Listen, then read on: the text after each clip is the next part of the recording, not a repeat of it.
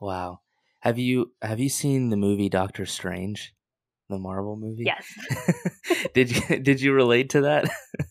I totally related. And the Uh, person I went with, he was like, I don't get why you were like so emotional during the movie and all this stuff. I'm like, do you not see? This is me. yeah, yeah. That's crazy because welcome to Learn or Be Learned. We either learn from others or others learn from us. The former is able to help us become a better, faster you. Follow me weekly as I dig up stories like a true anthropologist would on one of the 3 series called Guest Conversations, Book Applications, or My Small Talk Explorations. I'm your host, Shiva Danshaker, and let's talk.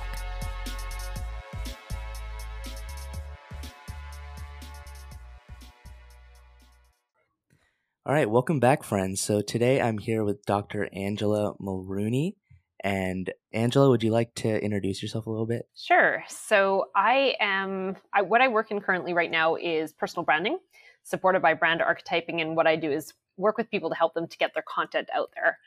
I originally came from the dental industry. I was a practicing dentist, and unfortunately I got injured after I'd built my dream practice and had everything exactly where I wanted it to be. So that put my life kind of into a bit of a turmoil, and I had to figure out what I was going to be when I grew up again, which took a few lovely twists and turns. And recently I just divested down to exactly what I'm doing right now. So I sold off all my other companies, and now I'm just focused on the personal branding. Mm-hmm. I actually watched a different podcast you were in, and you were talking about how that was like your drilling hand. Yeah. And you had to like get like injections or something to like loosen the muscle so you could go to work the next day. And it was almost like every day the job was like too much stress on your hand and you had to go relieve that afterwards. We were having I was having to get needles put in to try and release the muscles so that it would keep me going. And eventually it just didn't work anymore. My hand completely stopped working during a surgery. And that was unfortunately the last day I got to practice. Wow. Have you seen the movie Doctor Strange, the Marvel movie? Yes. Did you relate to that? I totally related. And the person I went with, he was like, I don't get why you were like so emotional during the movie and all this stuff. I'm like, do you not see? This is me. Yeah. Yeah. That's crazy because I was pre-med not too long ago, and last semester of college I was like, I don't think I'm gonna do this anymore. And so I like understand a little bit about the path and how how much work it takes to really get there. And and I think we all assume once we achieve something it'll be like smooth sailing and happily ever after forever. And you said in your previous podcast that you were 24, 25 when you started practicing, right?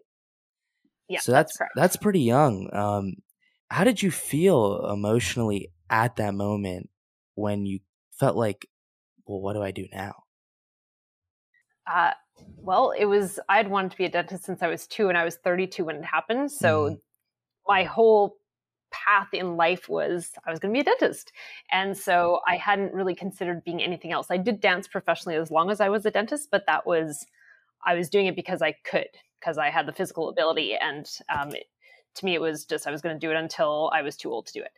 And so that didn't feel like that viable option. And, doing dental school is one thing. Yes, it's a lot of work.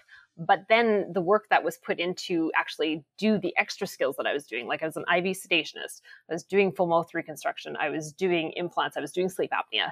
So I'd acquired all these extra skills, which cost me way more money than going to school in the first place. And so it was a big investment, and I hadn't made a plan B because I didn't think I needed to. I thought I was going to drill to the day I died. Right. So it sent me reeling, and kind of had a bit of an identity crisis because Angela was supposed to be the person with the drill in her hand. She was the one who played with teeth since she was little. So Right. it took a lot to actually pull out of that and figure out what my next path would be.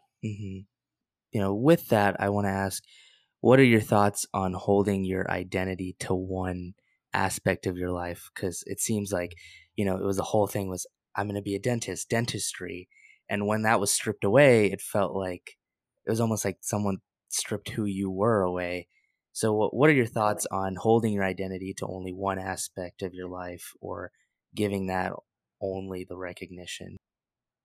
Well, I don't think you should do it, but it wasn't even obvious to me that I Yeah. had done that, because that was just, I felt like that was just the entirety of me was, this is what I wanted to do. And a lot of my identity, to be honest, has been wrapped up in achievement and contribution and work, not necessarily my personal life, but, you know, anything that I do that I like doing, I kind of turn into a hobby. It goes from hobby to profession, right? Like Hmm. professional dance wasn't just because I like dancing. It was because I wanted to achieve in it. I wanted to win championships. Same thing with dentistry. Like I didn't just want to be a dentist and play with people's teeth. I wanted to see where my potential laid. Hmm. And so there was always, that was just part of me was wrapped up in that achievement. And when people, yes, they kind of put all their eggs in one basket with that identity, I don't think you even realize you've done it until it's gone. And then you go, oh, Yeah. what do I do now? Right. So it's hard to even recognize that, I think, until it's gone. Right. And where do you see your identity now? What are your components that make up your identity? It's still like, I'll be honest, I'm still a workaholic. I'm working on that and trying to regain the balance, but I still see a lot of my identity is that professional contribution. And maybe that's just the path that I'm on. Like that's what I was put here to do, was to help other people help themselves to get out of their own way, which is part of what I did in dentistry. That's what I do now. And yes, I like having that personal life as well. But what my identity feels like, it's still wrapped up in contribution to the world. Hmm. And you said you're a workaholic trying to work on it. Are you trying to work on balance or? Well, by divesting my companies, so I've gone from really having to work 100 hours a week to try and keep the wheels on the bus rolling, but there's still that addiction of like, well, if I want to avoid something, then I go and do some work, right? Hmm. And that feeling that, you know, something's going to go wrong if I don't do the work. But, you know, recently I had COVID and I came back from a conference and flew through Costa Rica and I tested positive and I was in quarantine for 10 Hmm. days. And I had a fever 103 for 7 days. So my brain was just mush. And the place I stayed had the worst internet ever. And so I couldn't even really do work if I wanted to. And so those moments make you go, well, the wheels didn't really fall off the bus. So what am I so worried about? And so there's those little awakenings. But then, you know, if you've been in a habit for a long time, it's really hard to undo that habit. And it takes a lot of thought to try and undo that habit. So I find, you know, I am working on it, but I also have to like keep cutting these ties of habits that I've had forever. Right. And what I find ironic but helpful is sometimes being bored and doing nothing. Not escaping. Like escapism isn't really helpful. Like going to watch Netflix or going to a bar, but more so doing nothing. Actually, just sitting around, not on your phone, can like sometimes unlock your creativity or unlock those thoughts that you've kind of just either been escaping or putting off by doing other work or things like that. And that was actually my first couple episodes on my podcast, was a book episode called Bored and Brilliant, and it talks about all sorts of stuff like that, like creativity coming from when you're not doing anything. So I think that's really important too, is finding balance, but also kind of knowing when to just relax a little bit, because then maybe you'll find a different perspective in the work that you do. Yes, I agree. And when I had my practice, I had that figured out. Like I worked 6 weeks on and would take a week off. And I Mm, would only work 3 to 3.5 days a week in those 6 weeks that I was on. And then what I found happened was after losing everything, I was afraid I was going to lose it again. And so there was always this reaching me like, well, if I just work hard enough, I'm going to create this insurance for myself that this will never happen again. And then, I ended up having a major surgery that set me back for 6 months. And so I was like, oh my gosh, this can happen at any time. And that actually reinforced more fear instead of reinforcing the good habit that I had when I was in practice. So I think we have all these things that we acquire because of situations and mindset and all that. And once you're mindful of it, then you can do something about it. But it's hard to even have people be like, you're working too hard. You don't need mhm. to be working so hard, and trying to push you to do that when you're like, but I need to, because this could happen again. And I have proof that it happened Mhm. before and could happen again. Right. And with all that, you've then moved to coaching and personal branding and things like that, right? How did that path, either did you find it? Did it find you? How did that all happen? So I'll be honest, since I lost my dental career, I've been experimenting and trying to figure out what I should do because I do have a lot of things I could offer to the world. So I built Hmm. my professional dance company. I built the business coaching company for dentists because I had this experience that I could offer to the world. And then in building my business coaching company, I did my own personal branding, and then people started asking me to do it. And it took a lot of that experimenting to finally have it come to a head this past summer, where I was like, I need to pick a lane here. And I've had enough time experimenting and trying to figure out what is actually going to work for me. And now I know this is what I'm meant to be doing. But it is a process to try and figure that out. And like, I feel very fortunate that the first half of my life, I knew what I was supposed to be doing. I was going to be a dentist, right? And then, figuring it out as a grown up, and also having this, there was a lot of shame in it as well. Cause I'm like, I'm a freaking doctor. Like, why am I starting again? Why am I having to reinvent myself here when I had exactly what I wanted? Right. So oh my gosh, it's definitely been a journey. Yeah. I mean, I can kind of relate a little bit as I'm experimenting around. So it's like, I don't know, you kind of that it's like what's overwhelming is once you're out of the whole medical industry, it's like you realize there's so many open doors and you just don't know which one to choose from. And I'm assuming that's what you had to go through when you were 32 and realized, okay, well, now what do I do? And there's like millions of doors, which is a blessing.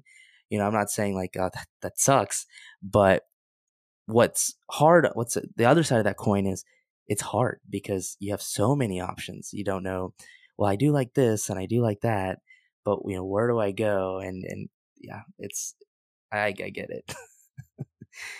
Yeah. And I feel for the younger generation coming up too, because now they're like, even my generation, yes, there was a lot of options, but it was still, you were kind of expected to finish high school, go to university, and get a career. Hmm. And now we're here. People are like, well, why would you even go to university? That's going to hamper your creativity. That's going to hamper what you could do in the world. And so they have almost way too many options. It's overwhelming to even figure out what you want to do, what you want to contribute, because you can do anything that you want, and you need to figure out what you actually should be doing with your life instead of looking at all the options, because it'll just paralyze you. Right, and it seems like the whole school system is still following the former structure of pushing you through college. So it's when you start diverting from that or diverting from the typical 9 to 5 job is when you start seeing all this like anxiety of options because it's different and you weren't really taught like, oh, you could make a living doing this. You don't have to, climb the corporate ladder forever if that's not what you want. If you like the pay, you like what you do, then of course do it. But if you don't, it's like there's other options and you're not really ever taught that. Yes, for sure. And like, it's interesting because there's a lot of people who are going on YouTube and learning skills now, whereas before it was like, well, you had to pay a whole bunch of money and you had to buy the textbook and study the textbook to be able to get this information. But now we have it all at our fingertips. And so I think the younger generation is exposed to so many more ideas too. It's not just that they have options; they've been bombarded with so much more information than we ever did, because it was like this textbook and then this textbook and then this textbook, and so we had this clear path to actually follow, which is, I think it was helpful for us to have that simplicity, but I think it was also not helpful for us to have that creativity. Hmm. It's funny because my parents, obviously much older than me, they'd often think things are like scams because they saw like infomercials and things like that. Be like, "Why did you buy that course from that person? It's probably a scam," and it's kind of hard to tell them like, "No, no, I think this. I've seen this person's videos. I see the credibility. So I invested in it." And they'll say like, "Oh no, no, you could you could get it for free." Like, yeah, it's so different and very obvious. So, and I found it very interesting that you moved into personal branding, which I think is totally the the second wave of the internet is what people call it, right? It went from the first wave being information based, like emails and Google searches, to the second wave being social media. Um, and people are saying like the third wave is like the blockchain and metaverse and all that stuff, but it seems like you're focused on branding, which at least at the moment is still more second wave internet of social media presence and things like that. So did you start getting into this and you were like, oh, I like making content and contributing? Because I see that you've grown on like LinkedIn and stuff, right? Right. And so part of it was really just trying to showcase to people how I could help them, right? Because there's only so many phone calls you can do in a day. There's only so many messages you can do. So I was like, how do I go from my conversations one-on-one to my conversation really reaching more people? So that was where getting on LinkedIn and talking about, originally I was talking about like how to niche into your passion in dentistry, how to brand yourself in dentistry. And then it turned into other things because other sectors started to approach me and be like, how did you do that? Can you do that for me? And so Mm-hmm. I had to learn how to replicate my formula and help them to do that. But I think the personal branding, why I narrowed it down to it, is it allowed me to pull in everything that I could do. So it allows me to teach them the physicality of telling a story, because I'm helping them to be charismatic with their physicality, with their voice on camera, which is what I pull from my dance background. Mm-hmm. And then the business side of it came from the business coaching with dentistry. So I'm not, sometimes I'm helping them organize their business, but I'm helping them organize the business of influence and how they can use their personal brand to build their company. Mm-hmm. And then also my experience on LinkedIn with building my own brand. And it all makes sense to pull that stuff together and bundle that in the way that I have. Whereas before I was like, bundle one, bundle two, bundle three completely different companies. And people are like, who do you think you are running all these companies? And it didn't make sense to them Mm-hmm. how those skills intersected. So now I've been able to take the best of everything that I do and put it into one thing, which is what I help a lot of my clients do too, because they're really talented. They have so many things that they can be doing, but they are really confusing to the marketplace because of it. Mm-hmm. Right. And it's much easier to see in hindsight. It's like, oh, my dance helped me with this and things like that. Is there such a thing as, too early to be branding yourself, especially when you don't know what your expertise is? Like, because you said, I've done a little bit of dentistry, dancing, personal branding, helping through both of those. So what about people that are, younger, still trying to find their niche, trying to find their way? Is it too early to start? What are your thoughts? You have a personal brand whether you've worked on it or not. Okay. So you might as well be working on it and figuring out what you want the world to know about you, because you can leave it up to chance and just don't put anything out there. Don't showcase what you're interested in. Even if you're interested in a lot of things, don't show what your personality is. Don't talk about where you want to go in your life. And then the world gets to decide for you what you actually are. Whereas if you have the opportunity to present yourself and guide what you want the world to know about you, that's where you're going to help yourself. And so you're not leaving it up to chance. You're starting to craft what you want people to know. And it's not about, faking it. You don't want to fake it until you make it. You need to own exactly where you're at. And that's what I see people go off course with their personal brands, is they're trying to be something that they're not. And people feel that incongruency, right? And if they discover proof of that incongruency, then they're like, oh, that instinct that I felt about that person was right. And then you're Mm-hmm. completely discounted. So even if you're young and starting out, be okay with where you're at, be okay with showcasing where you're at, because then people will actually often step up and say, I see where you want to go. How can I help you? Right, right. So sometimes you hear people say, you know, but I don't have credibility. I don't have this or I don't have that title yet. So for people like that, you're suggesting that you work on it now and build to where you want to go. And sometimes opportunities and doors open up. And reach out to the people that you are interested to work with, right? Mm-hmm. Like you'd be surprised. Like I live on LinkedIn. So I'm not talking to Instagram. I'm not talking to Facebook. I'm talking about LinkedIn. You can reach out to those people who are one level up or a couple levels up and start conversations with them and just say, this is where I want to go. Can I pick your brain about it? Right. And so showing that humility, that you don't know everything, that you want to learn, it does add to your credibility, because people don't want to know it all, right? They want to see that you're vulnerable. You're not trying to be a superhero. You're not trying to be on a pedestal, especially when you're trying to build your personal brand. You want to humanize who you are, not perfectionize who you are. Because if you're trying to be perfect, nobody trusts that, because Mm-hmm. nobody is perfect. You're never going to create perfect content, or if you do, then it feels too corporate and it doesn't feel relatable. So just again, being where you're at is totally okay. And if you're looking for those jobs, you have to be where you're at and be honest about that. Otherwise, they're going to see the holes in your resume. They're going to see the holes in your credibility. And then you've already blown yourself out of the water. Right. I like that because I think the whole distinction, especially when you're younger, is to have confidence in your ability, but not to create this sense of overconfidence that you know everything, because that can be very off-putting, especially when you are younger. People will be like, you really don't know anything. You've been in this industry for like a year. So it's confidence in yourself, but not overconfidence that you know the industry. Yeah. And it's very common when you're starting out that you feel like you know a lot because you Yeah. went and you studied this thing and you're like, yeah, let me out of here. Let me Right. unleash myself on the world.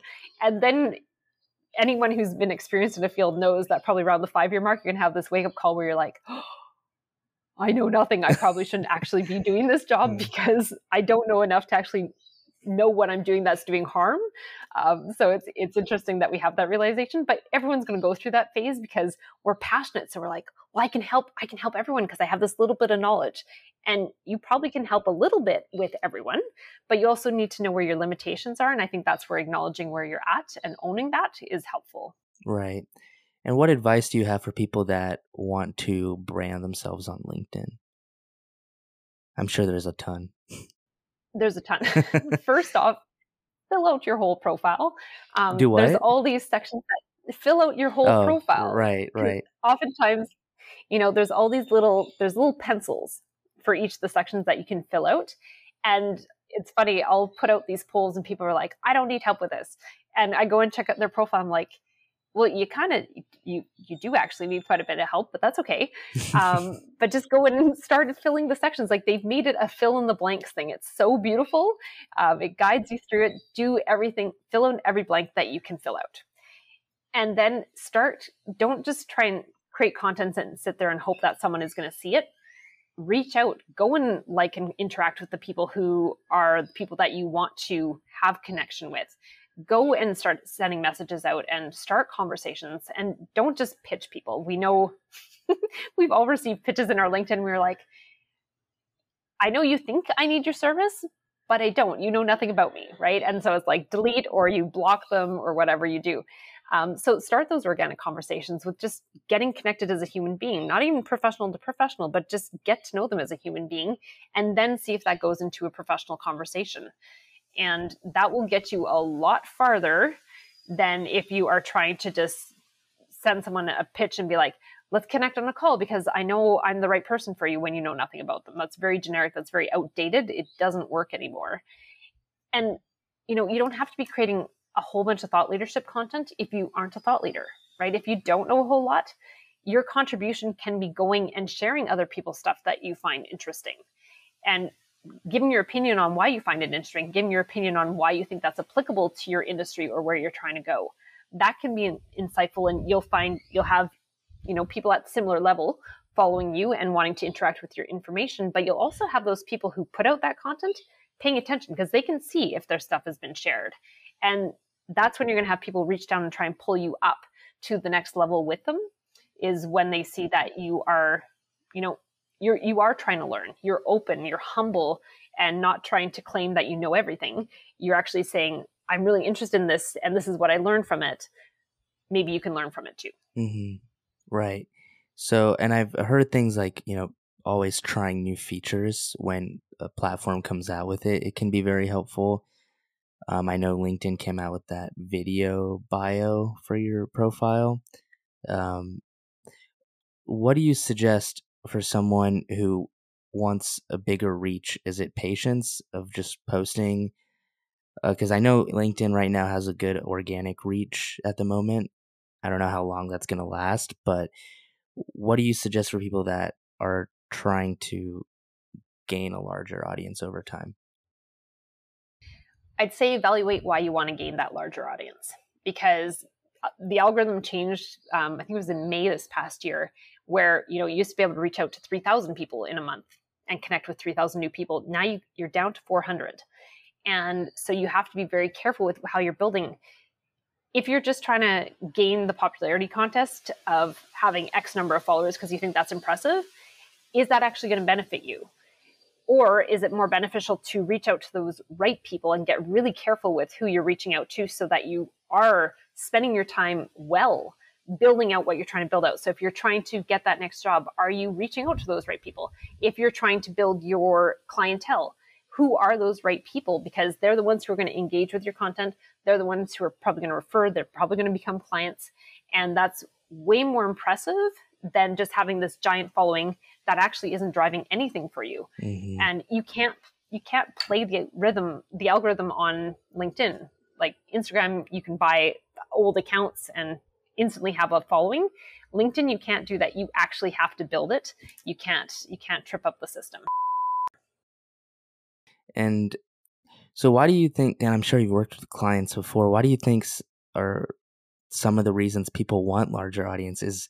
Is one of them almost like a ego thing where it's like, I want to see larger numbers? Or, I know I'm not saying everyone is like that, but have you noticed that sometimes it's like, well, I guess I just want a larger audience just because I want, more recognition or something, right? Yes. Well, I think there's that old school thinking of I have to have a certain number of followers before I have that credibility. Yeah. And it's hard to let go of those thinking because, when someone's like, oh my gosh, this person has 100,000 followers on Instagram. It sounds impressive, but it's like, well, is that actually turning into something? And so again, yes, there's that optics. And when someone sees that you have a ton of followers, it is impressive. But if you're also fueling, not just completely relying on that number, but also putting out content that gives value, whether you're sharing someone else's or you're creating your own content, you're having those messages that are adding value, you're actually connecting with people, not just collecting them, it's going to benefit you more. But it is tempting to play into the popularity contest because you're like, well, this is measurable, right? I can measure how well I'm doing, how well I'm being seen because I've got this many people following me. Mm-hmm. But you have to see if that's actually turning into the results that you actually want. Is that benefiting your career? Is it benefiting your business? And I think that's way more important. But, it's like counting calories on the treadmill. Right, exactly. Do you feel better or do you want to know how many calories you counted, Yeah. right? And I think we always have to weigh those two things. It's interesting because I have the plan to start posting more on LinkedIn, and I've been doing a good job with posting more on Instagram, and I've noticed that I lost a lot of followers that were more considered ghost followers or followers that don't really interact with your account. More so people that I grew up with over time that just follow me to kind of, I guess, people follow people to keep track or like say like, oh, look, they've done this now. And I lost a lot of those ghost followers, but it's cool to see that I've gained followers I don't even know of people that actually followed because they were interested in what I was posting. So I think that's also really cool. What I also want to ask is the reason I was never big on social media for a long time was just because I didn't want to get involved in it and I didn't want to get sucked into it because I know it can be addictive and I didn't want it to consume me. I know because, growing up, I never really cared about the whole popularity thing. And I noticed a lot of people do. A lot of people care about those numbers, the follows. Oh, they unfollowed me and things like that. So I didn't want to get sucked in. And then I realized as I was making content, it's like, well, you're kind of not reaching anybody if you're not posting additional value of what you do on other platforms. So I started posting more on other social media accounts. And my question now is, how do you find that balance where you're working on your content, but not getting sucked into also just constantly being on social media? I think honestly, just setting a schedule. Okay. And sticking to it. So it's like, okay, I'm going to go on from 7 to 7:30 and go and check my messages and go and find a few pieces of content that I'm interested in, go and comment on them. Then you have that boundary. But it is tempting when you've posted something that you're like, this is really good. Mm-hmm. And you're like watching the numbers increase and then your report at the end of the week tells you, you were on LinkedIn for this many hours. And I'm like, what? I don't think I was on there, but it's because you were going back and checking the content. Hmm. It is easy because it feels good, right? And we know we're getting a dopamine hit when we see those numbers rise. It's Hmm. part of the way these things have been programmed. But I honestly would say the best thing is to just set those limits with yourself. Know that these are the times that you're going to check, and it'll be there again tomorrow. Hmm. And the numbers will be even better tomorrow because it'll have had 24 hours to percolate. Right. And I think an extra thing to add to that would be, I think it'd be smart to also turn off the notifications or limit them. Most of my notifications are turned off. Like phone and texts are the only ones that get through to my lock screen. And some of the other ones that are a little less important, but I still would like those notifications, like calendars and stuff, I'll put those in like the notification center. So you can kind of like limit where you see them. I don't have any banners because it's like, I don't want to get distracted. Like if I'm like looking at something, I don't want to say like Instagram, like, oh, 50 likes now. And you're like, oh, let me check that. And then you're like 20 minutes on Instagram. So I think that's also important, is limiting your notifications so you don't get For tempted. sure. Hmm. For sure. Even like I used to have it so I could just see the number of things that were notified on the app. And now I just have it shut down. So it's like, okay, I'm allowed to go in here at this time and go and check things. And then I have to turn it off. So yes, I totally agree. It can become an addiction, but you have to set those limits. And those are some really good tips you had there. Yeah, I mean, I hate those badges, those red badges with the numbers.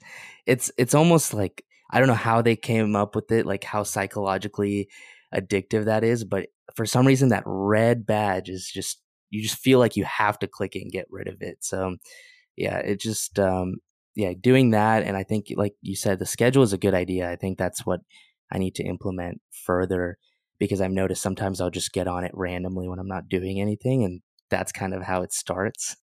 Yes, and that's how the workaholism starts too, is when you don't have those boundaries with your work and you're like, oh, I can just do a couple more emails, and then you're knee deep in it for 4 more hours than you were supposed to. So yeah. Exactly. Boundaries for everything, I think, is important. Hmm. So I guess lastly, for the audience, I want to ask, this show is called Learn or Be Learned. What is, and there's many things we all learn, but what is one important thing that you've either learned from others or you want others to learn from you about where you've gotten today? I would say just learn to be okay with who you are and be okay with presenting that. So again, that concept of don't fake it until you make it. Don't try and fake who you are. Be okay with who you are, because you're going to have people who love you. You're going to have people who hate you. And if you're trying to walk that fine line of everyone liking you, you're going to be bland. You're not going to be remarkable. So it's better to just own who you are. You're going to pay attention to the people who love you. You're going to play into them. You're going to create the content and the stuff that they need. The people who don't like you, yeah, they're going to heckle you a little bit, and you can ignore them. You're not going to give them stuff to go after, and you're going to grow so much faster if you are able to be okay with who you are, and you'll find your people so much faster as well. Hmm. And why exactly do you say not to fake it till you make it? Because it's really hard to keep track. And, I have people that I work with and they're like, oh, I have an accent and I don't want that showing up on social media. And I'm like, but if someone has a conversation with you, or if they see you in a cafe and hear you talking, you might as well talk the way that you talk. And yes, some people aren't going to like it. They're in the haters pile. That's okay.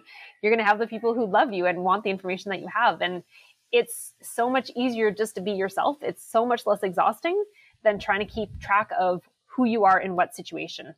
And again, you'll build the right audience. You'll attract the right clients. You'll attract the right employers so much faster if you're just truly who you are. And I'll have your contact information, like your website and stuff, in the podcast description.